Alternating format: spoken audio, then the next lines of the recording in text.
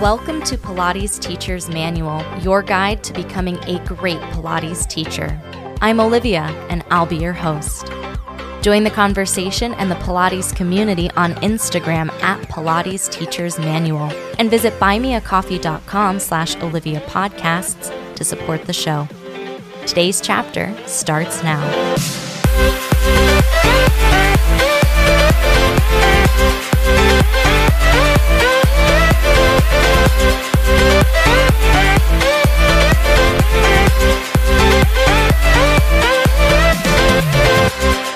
Hello, everybody. Welcome back.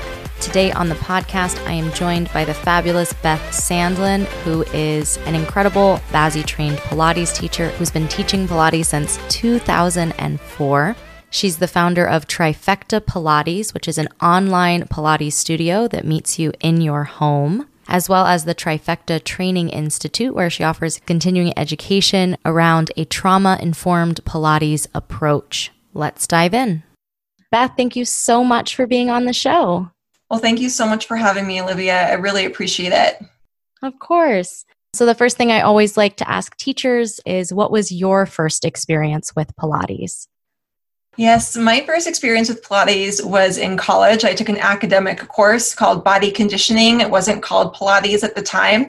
So I didn't even know that I was doing the Pilates method until I was enrolled in the course and started kind of working through it a little bit more. I started with a mat Pilates class. At the same time, I started a yoga class because I was undergoing some continuing treatment for cancer that I had just been in remission from. And so I was told that yoga is really great for recovering from cancer. And my yoga experience was so horrible, I didn't go back for 10 years. And interestingly enough, now I'm also a yoga teacher like you are. But Pilates felt really good in my body and felt like the right path because it provided an opportunity for days when I had high energy. I could do a more challenging workout, and days when the medication I was on left me a little bit more drained, I could do a more restorative workout, and it was really supportive. From there, I took a few other academic classes and transitioned to working on the equipment. And I remember my first experience working on the equipment with feet and straps, and it was, what is going on? Like, why are my legs being pulled back up by something? And I'm not really controlling it. I don't know what I'm doing, but it's really intriguing. It was an academic class, so I had to stick with it anyways. And I really enjoyed the experience. It's so funny. I think that feet and straps feeling is almost universal because whenever I teach very beginning classes of people on the equipment, as soon as they get feet and straps, I like to tell them that that's why I became a Pilates instructor, because it was so amazing, but definitely the first time it's pretty weird. So what inspired you to teach after having that experience with Pilates?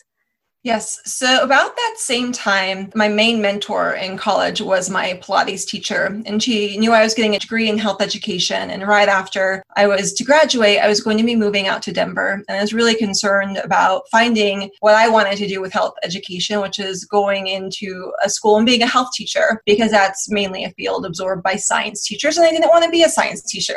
I wanted to be a health educator. And she knew I really enjoyed Pilates and from her viewpoint excelled in it. And she started collaborating a dance specialty with Body Arts and Science International. And I decided that would be a really good fit for me. And I would love teaching Pilates. Teaching health education, teaching Pilates, there's similarities there, of course. I waited just a little bit longer. I waited a whole year before I took the course. So I was the second cohort that Rael and Karen co-taught together.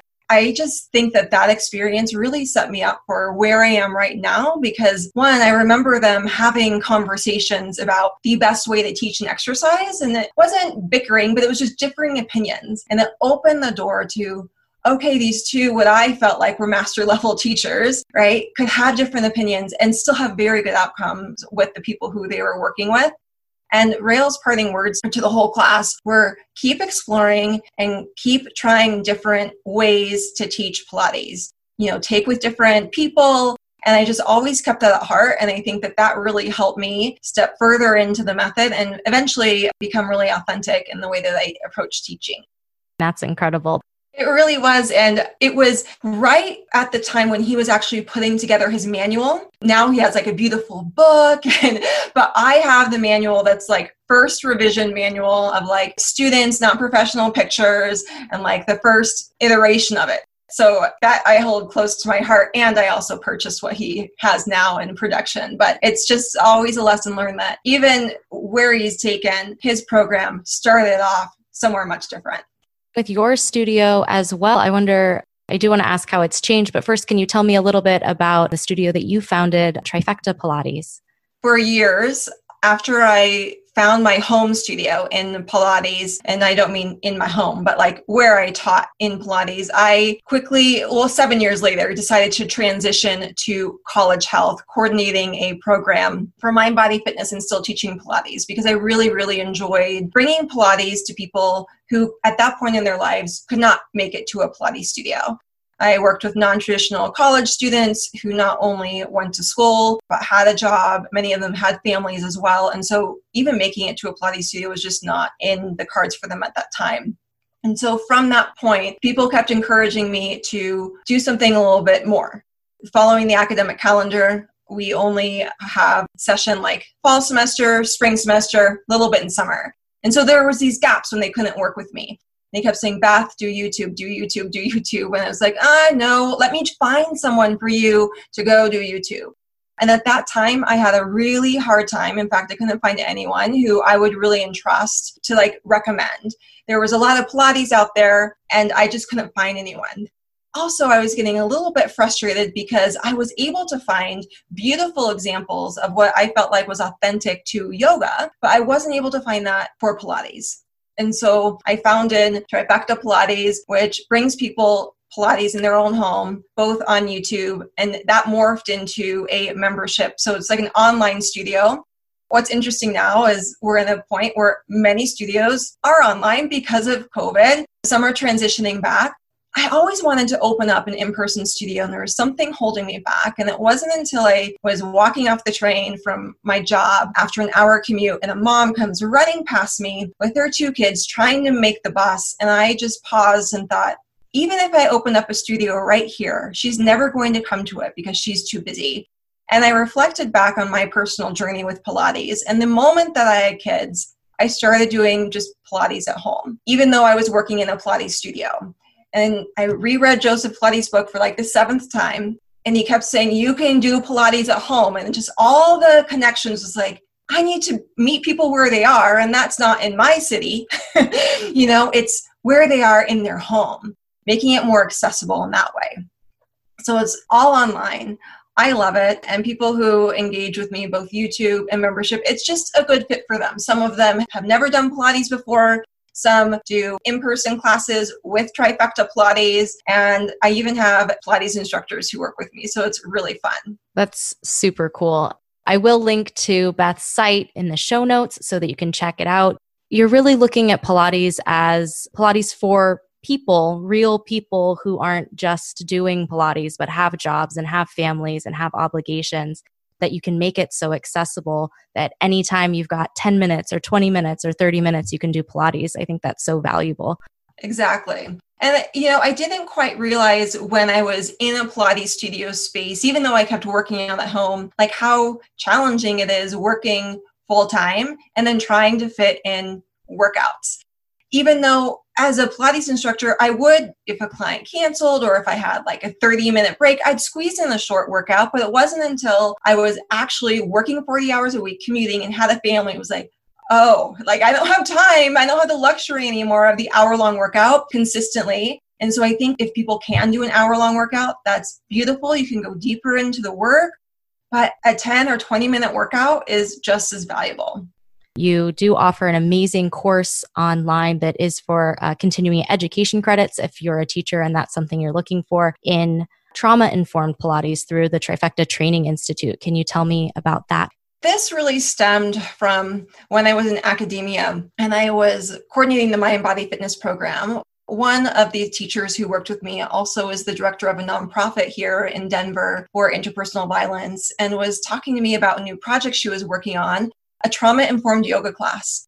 And at that very same time, was having conversations as an administrator with other offices at the university, LGBTQ Student Resource Center, the Counseling Center, Interpersonal Violence Office, about consent and what that means, and was starting to really evaluate not only what that means for me as an administrator at the university, but teaching Pilates as well. That's really what the ask was. How can we enfold consent into this, and what does that really mean?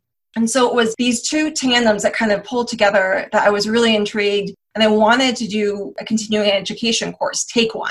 So I turned to a Google search and came up with 0 results for a trauma-informed Pilates approach. But if I typed in trauma-informed yoga, there was a plethora of resources and continuing education I could do. I don't know, yoga, Pilates, maybe they're like sister modalities, I would say. They're similar, but I also knew from my experience with yoga years ago, there was a point in my life where I really didn't like yoga, and I enjoyed Pilates much more. And so couldn't there be an option for trauma-informed Pilates? And I kept looking and I kept looking and came up with nothing. So I just dove deeper into what does it mean to be trauma-informed? What are the professions that are incorporating this into their actual work profession? And I realized that virtually any profession can. Health educators do. School teachers like K through 12 are starting to embed this more into their practices. Yoga community, doctors, dentists, the list goes on. And considering we work in a pretty intimate way with a lot of people, and we work with people. I have been trying to use the word people take Pilates, not my clients, because I think it just personalizes it a little bit more. And we all have a lived experience. And it was through diving in deeper into understanding what it means to be trauma-informed and what is trauma.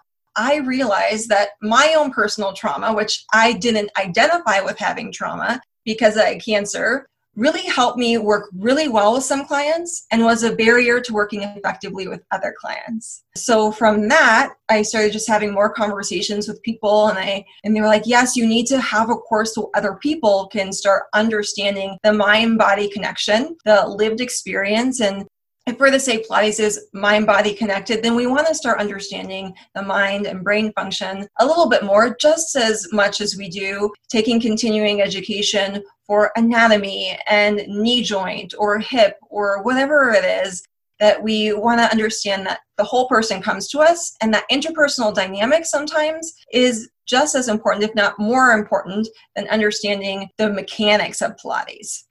I think you've identified something that really isn't covered in teacher training. I know in my personal teacher training, we may have talked about things like, you always want to ask before you give a touch cue. And now we're not even doing touch cues, but back when we did, or check with the person and be like, is it all right? Or let them know, like, I'm going to take my hand between your shoulder blades or something so that there's some level of comfort. But I think that beyond that wasn't really covered in teacher training. And that's something that maybe as you're teaching more and more bodies, you kind of figure out for yourself that you're like, oh, there's something else going on here besides them bending their knee. Like there's a whole world that I don't see.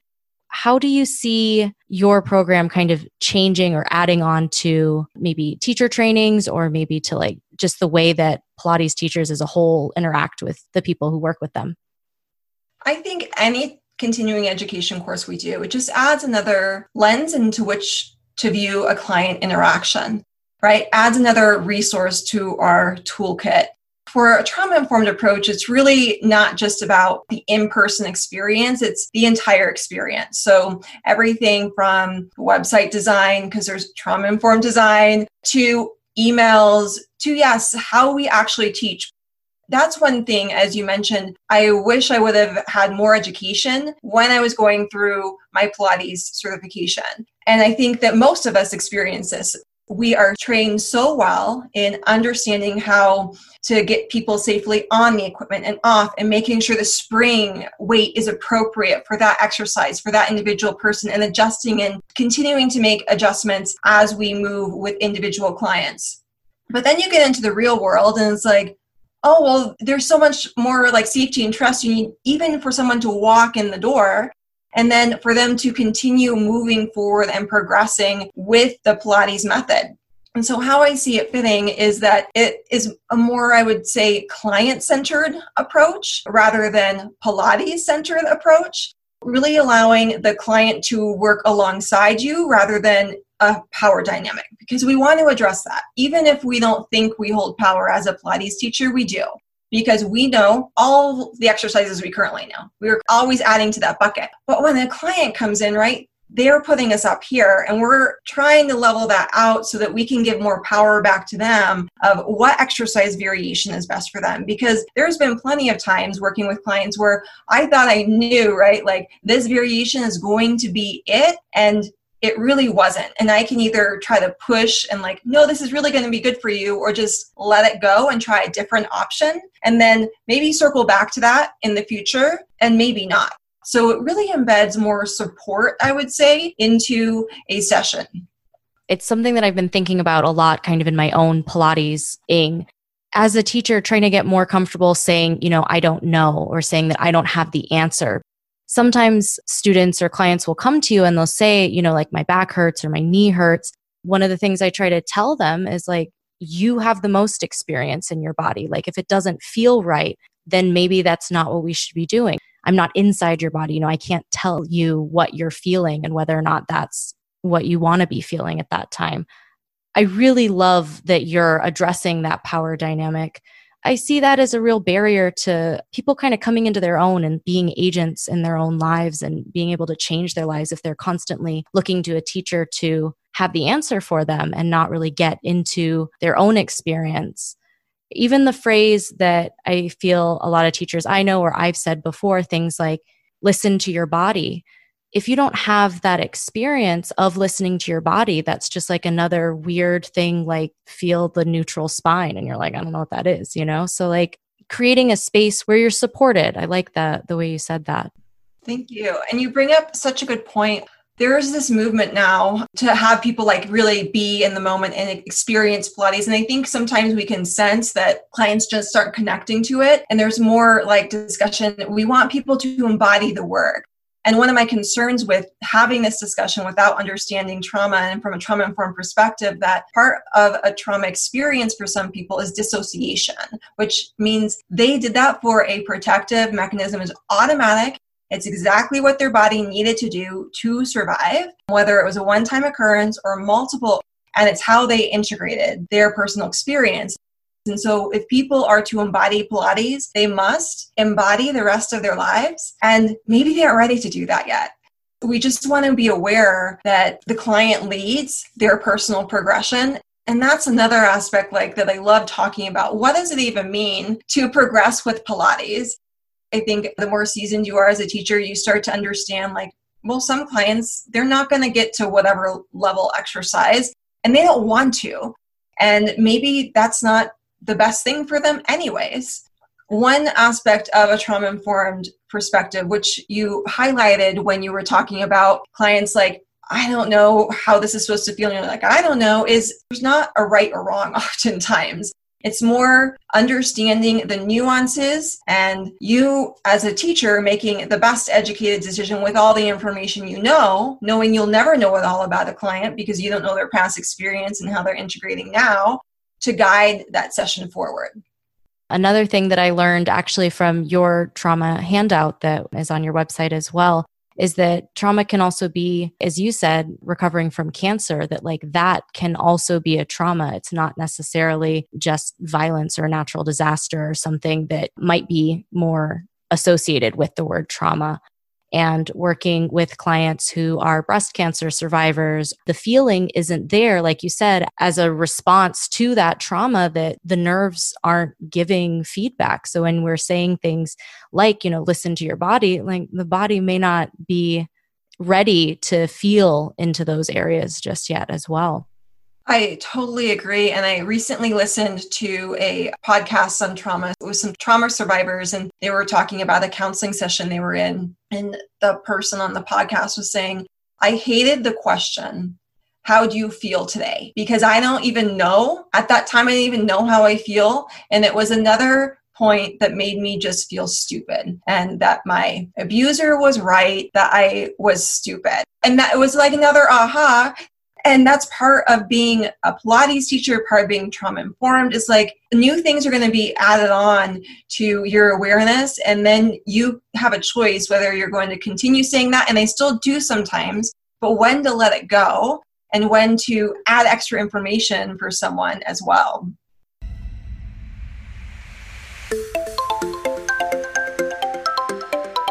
Hi there. I hope you're enjoying today's chapter so far. There's great stuff coming up after the break, too.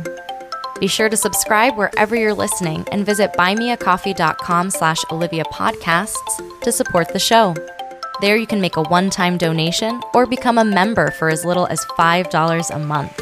Membership comes with some awesome perks, including a shout-out in the next episode, a monthly newsletter, a monthly Zoom call with me, and more. You can also visit links.oliviabioni.com/affiliates to check out some sweet deals on products I use and love.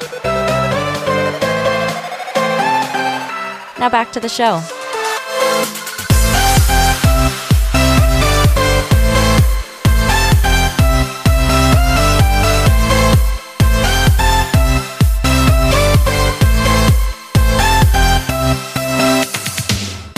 Where do you see the field of Pilates going in the future? Do you see trauma-informed approach kind of being more widely adapted? Do you see other kind of shifts happening? Especially, I mean, you've been teaching for a very long time, so you've seen Pilates kind of grow and change. What do you see happening? I do. Because of what I saw with yoga, like the lineage of it, to where we are now with Pilates. So what I mean by lineage of trauma-informed yoga is it started out in a clinical setting. And they made adjustments and course corrections because they were getting such results with the trauma-informed approach compared to a typical yoga approach. Like course correcting as the people who went through the program started giving like that really was not right. And more awareness of the full breadth of trauma. It started filtering into studios. Why? Because people walk into studios and we don't know why they're coming into that space. And I'll also say that, as you mentioned, for myself, when I first got into trying to understand a trauma-informed approach, it was all from the interpersonal violence perspective because I was working very closely with the interpersonal violence office. I was working very closely as well with the person who was coordinating the trauma-informed yoga, and that particular studio was about interpersonal violence. And it wasn't until I researched it more, it was like just opened up this box of, oh my gosh, people have come to me my entire time and they've had trauma. They don't identify as a trauma survivor. Like I did not identify as a trauma survivor because I had cancer and some other points in my life as well. However, I was triggered, right? I had been triggered because of my cancer experience. And I'll give an example that the moment I went back into the hospital, I was part of a study, like why I was doing so well as a cancer survivor compared to other people. And I smelled the soap. I just instantly started crying. I didn't understand why that happened, right? It had been about 7 years since I stepped foot in that hospital and had cancer. Like, why did I all of a sudden start crying because I smelled the soap? Now I understand it was completely automatic and it triggered just me being back in that space as a cancer survivor. And I know people are triggered in sessions as well because we can be triggered with so many different aspects. There's always early adopters to new trainings, right? And then there's middle of the road and later adopters. The people who are working with me now with the program, they have been wanting more information on the trauma-informed approach. They have maybe experienced trauma themselves, or they work with a lot of clients who have experienced trauma, or there's another camp of Pilates instructors who had a extremely negative experience going through their training and as a student of Pilates. And yet what's interesting is they continue to teach in that same way because they thought you had to teach in that way, right? You had to touch. You had to use those cues. When you're at the foot bar, and I did this for years, that you had to stand over someone and look down at them. And there's all these little examples. And sometimes when I say trauma-informed, people are like, oh, well, I'm always going to touch my clients. Well, touch is one aspect of it. And then they say, well, I always ask. And I say, are you getting explicit or implicit consent? Well, I don't know. Okay, well, let's have a conversation about what the difference between that is. And I'll say again, I wasn't always trauma-informed. It wasn't that I was a bad Pilates teacher. I just wasn't trauma-informed. And so now I feel like I'm a better, more authentic teacher because I'm honoring someone's journey a little bit more. And in the same vein, I'm taking the pressure off myself. And I'll give an example. When clients used to not progress, right? When they stayed at the same level for a long time, it was always like, what am I doing wrong? I don't understand. Like, how could I help them more? But when clients did like really well with the method and just took off for whatever reason, it was never like, that's all me. It's all me 100%. And I still see that in groups that we feel really bad as instructors if clients aren't progressing, I don't know, who says when they should progress, but we never take credit for someone who just takes off with it. And so it's liberated me in a sense, and it's also liberated people who work with me because they can explore the system at their own pace. I think that's a great point. I've received questions as well, both from students saying, how do I know I'm progressing? And also from teachers, like, how do I know that they're getting it, that they're growing? And it's really not so black and white. The episode that comes out the week before this is all about this kind of gray area of what progression is, because there's really easy ways to be like, oh, I got it. I wasn't able to do a plank and now I can. But then there's also gray areas that, I came to class or I breathed through the exercise, Progression itself is a nebulous thing to define because it's going to be different for everybody. Like a person you're working with who's in their 80s, maybe teaser is not on the table, and that's okay. Like you said, like that doesn't mean that that's where they need to go or need to be doing Pilates. I totally agree. And it takes a while, I think, to just conceptually understand this, both if this is maybe someone's first time trying to digest what that means, and also for clients. So for a lot of people who I work with, they'll come in and be like, how do I do this? And I'm like, you're going to give it time. You're going to be consistent. Let's explore. And they're like, what's the best variation? I'm like, here are your options. What one works now? And it just takes some time. And then I had someone say, oh my gosh, I can't believe the questions I used to ask you seem so silly. And I'm like, they aren't, because that's part of the path, right? It's just part of your personal journey with Pilates. And I think what's beautiful is that people are, with this more open approach, I'd say, they're starting to step into like other areas of health and wellness with this approach, or other movement modalities as well. I've definitely seen that from, other teachers that I've talked with. I love the idea of the world opening up and getting a little bit bigger. There's more options. There's more ways to explore Pilates and then just being human. Right. And especially where we are right now, I would say when COVID-19, so much else going on in 2020, that pushing and progressing isn't always the best. We're headed into fall. I was thinking about this as well, that we need that rest and integration sometimes is just as valuable, if not more, for that continued growth. And that's actually something that I'm embedding more. I mean, it's a huge part of a trauma-informed approach, but I'm starting to teach it more as well. Talking about support, how Pilates can support you. And in the end, when Pilates can support someone, they can actually go deeper with the work, whether it's support from the equipment or support another way in the Pilates method. They can find just a deeper nuance with the work. And I think that also will open the door, like talking about support more, to people who don't want a push hard Pilates session, because that's oftentimes what we see perpetuated with social media, right? Like the most extreme exercises, and that's off-putting for some people. Someone, in fact, on YouTube recently said, "You teach just like a mom, and I love that you're real."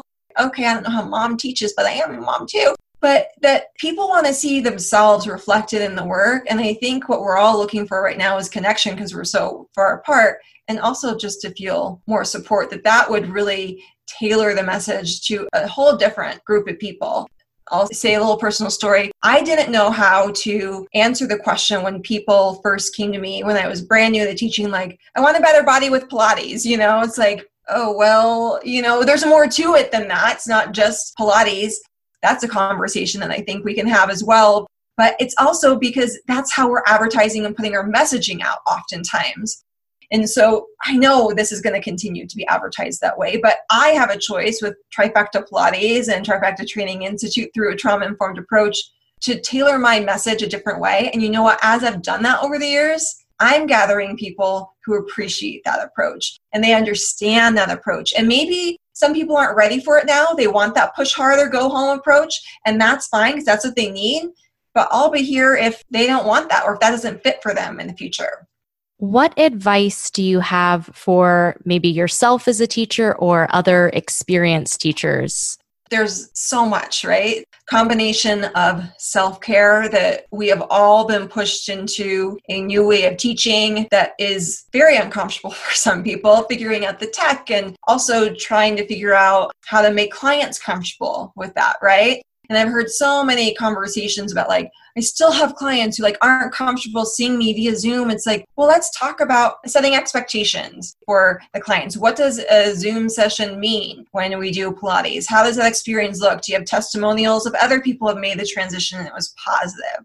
So taking time not only for self-care, but for continued education with Pilates clients and being really clear with what that experience looks like. And I think also being open to exploration. That's something that when I was first started Pilates, like I was those like textbook Pilates, like cross the T's, dot the I's, just do what they say, and then I'll be a good Pilates teacher. It never felt authentic. Like something always felt missing. It felt like I was always just an imposter. And it wasn't until I left the Pilates studio, got this additional training, collaborated with people outside of the Pilates world, and then came back where I found my authentic and true voice. And part of this was when I took my yoga certification that was more recent, 4 years ago by now, maybe. But who I took the program with really wanted us to be like authentic in the way we teach. Yes, like know the poses and the postures and the breathing and safety and this and that, but embed yourself into your approach with teaching. And that's something that I'd really never been encouraged to do. And through that, I was able to kind of blossom. And so I would say just keep finding yourself. And it's challenging because I remember like, how do I find myself? How do I find my authentic self? And it's you keep experimenting. And if one thing really works, run with that for a while. And if one thing doesn't, well, just leave it to the side. You can pick it back up later. It doesn't have to be so perfect. And like you said earlier, it's not so linear. It's not so black and white. What advice might you give teachers who are in their teacher training right now, or maybe brand new teachers? Gosh, I remember my very first, it was when I was going through not the student observation hours, but when I first started working with like real clients, not just like other people who were training to teach Pilates, it was like, I can't teach them, because it was my first client. They had never done Pilates before, and it was just such a different experience. And so that actually helped me explain it like someone has never done this before, right? And that was not advice I was ever given because I was always, again, teaching other people who had moved with Pilates. So it's like, how can I explain this and make someone feel comfortable with something they'd never, ever done before? And just be open to starting. Someone in one of my Facebook groups says, I'm certified to teach Pilates, but I haven't taught my first class yet because I'm just so nervous. It's like, your first class is not going to be your best class. Can guarantee you that. I remember I was camping and like writing out my first lesson plan. It was a mat class. I was like writing it out. I practiced it over and over and they have my notes next to me, and now people are like, how do you come up with your classes? I'm like, I just explore. Like if I'm doing it in movement, it's like, oh, okay, how can I go in that deeper? But I couldn't do that at the beginning. So there's stages. It's just, you have to get out there and be open to teaching anywhere. And really, I loved teaching at a university setting. I loved also teaching in rec centers because I was able to bring Pilates to people who would not come to a Pilates studio. And my intention with that is maybe one day they would go to a Pilates studio and work on the equipment. And one other piece of advice is if you really love the equipment, and I used to be like, I'm an equipment teacher, I know mat, no. But now it's like, no, mat is my specialty, but I think there's great value in the mat work. And you can teach things on a really stable mat, or the Cadillac is more stable as well. And then you can take that back to the equipment. So an example is like front leg splits, right? On the equipment, that's incredibly challenging. And I remember like a lot of clients having a hard time with it. Well, obviously it's a challenging exercise, but they were ready. It was just unstable. And so I started teaching it on the mat first. And at least they got the mechanics of it. Now we're going to take it on the equipment and see how that is. And so that's what I try to infuse now into my mat work, is more equipment-inspired classes as well. You can teach it in a stable place, which is really, I feel like, what Pilates is all about, right? You can do teaser on the mat, reformer on the Cadillac, on the barrel. I mean, the list goes on. Sometimes it's just a matter of same exercise, pick it up, put it somewhere else, and the client just takes off with it. Is there anything else that you'd like to share or add on, or anything that you're working on that you can tell us about? I'm still working on the trauma-informed Pilates approach course that's coming. Going to be open for enrollment in October again. So I'm excited to welcome new Pilates teachers to the program. For anyone teaching, anyone moving with the system, is to be open to leaning in to conversations that feel uncomfortable, that maybe we haven't been trained in before, because when we understand the human experience, it can help us relate to our clients in a different way. And at the same time, I want you to respect where you're at. What I mean by that is sometimes we'll be in a spot to lean in and learn, and other times, you need to back away from it. It's an ebb and flow. So it's just like with the Pilates exercise, pushing in the wrong way with an exercise is not going to be ideal. And so sometimes you need to back away, try something else, and then rework it. Same with continuing education, and especially with a trauma-informed approach. That sounds very good. Once again, I'm including the link to all of Beth's amazing goodness in the show notes, so be sure to check it out if you're interested in learning more about a trauma-informed approach to Pilates. The information is all there on her site. Beth, thank you so much for taking the time and chatting with me. It's been absolutely amazing hearing your experience. Thank you so much. You're welcome. Thanks for having me as well.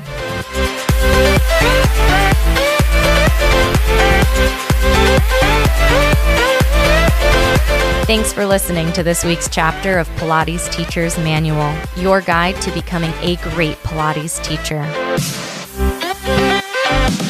Check out the podcast Instagram at Pilates Teacher's Manual, and be sure to subscribe wherever you listen. For more Pilates goodness, check out my other podcast, Pilates Student's Manual, available everywhere you listen to podcasts. The adventure continues. Until next time.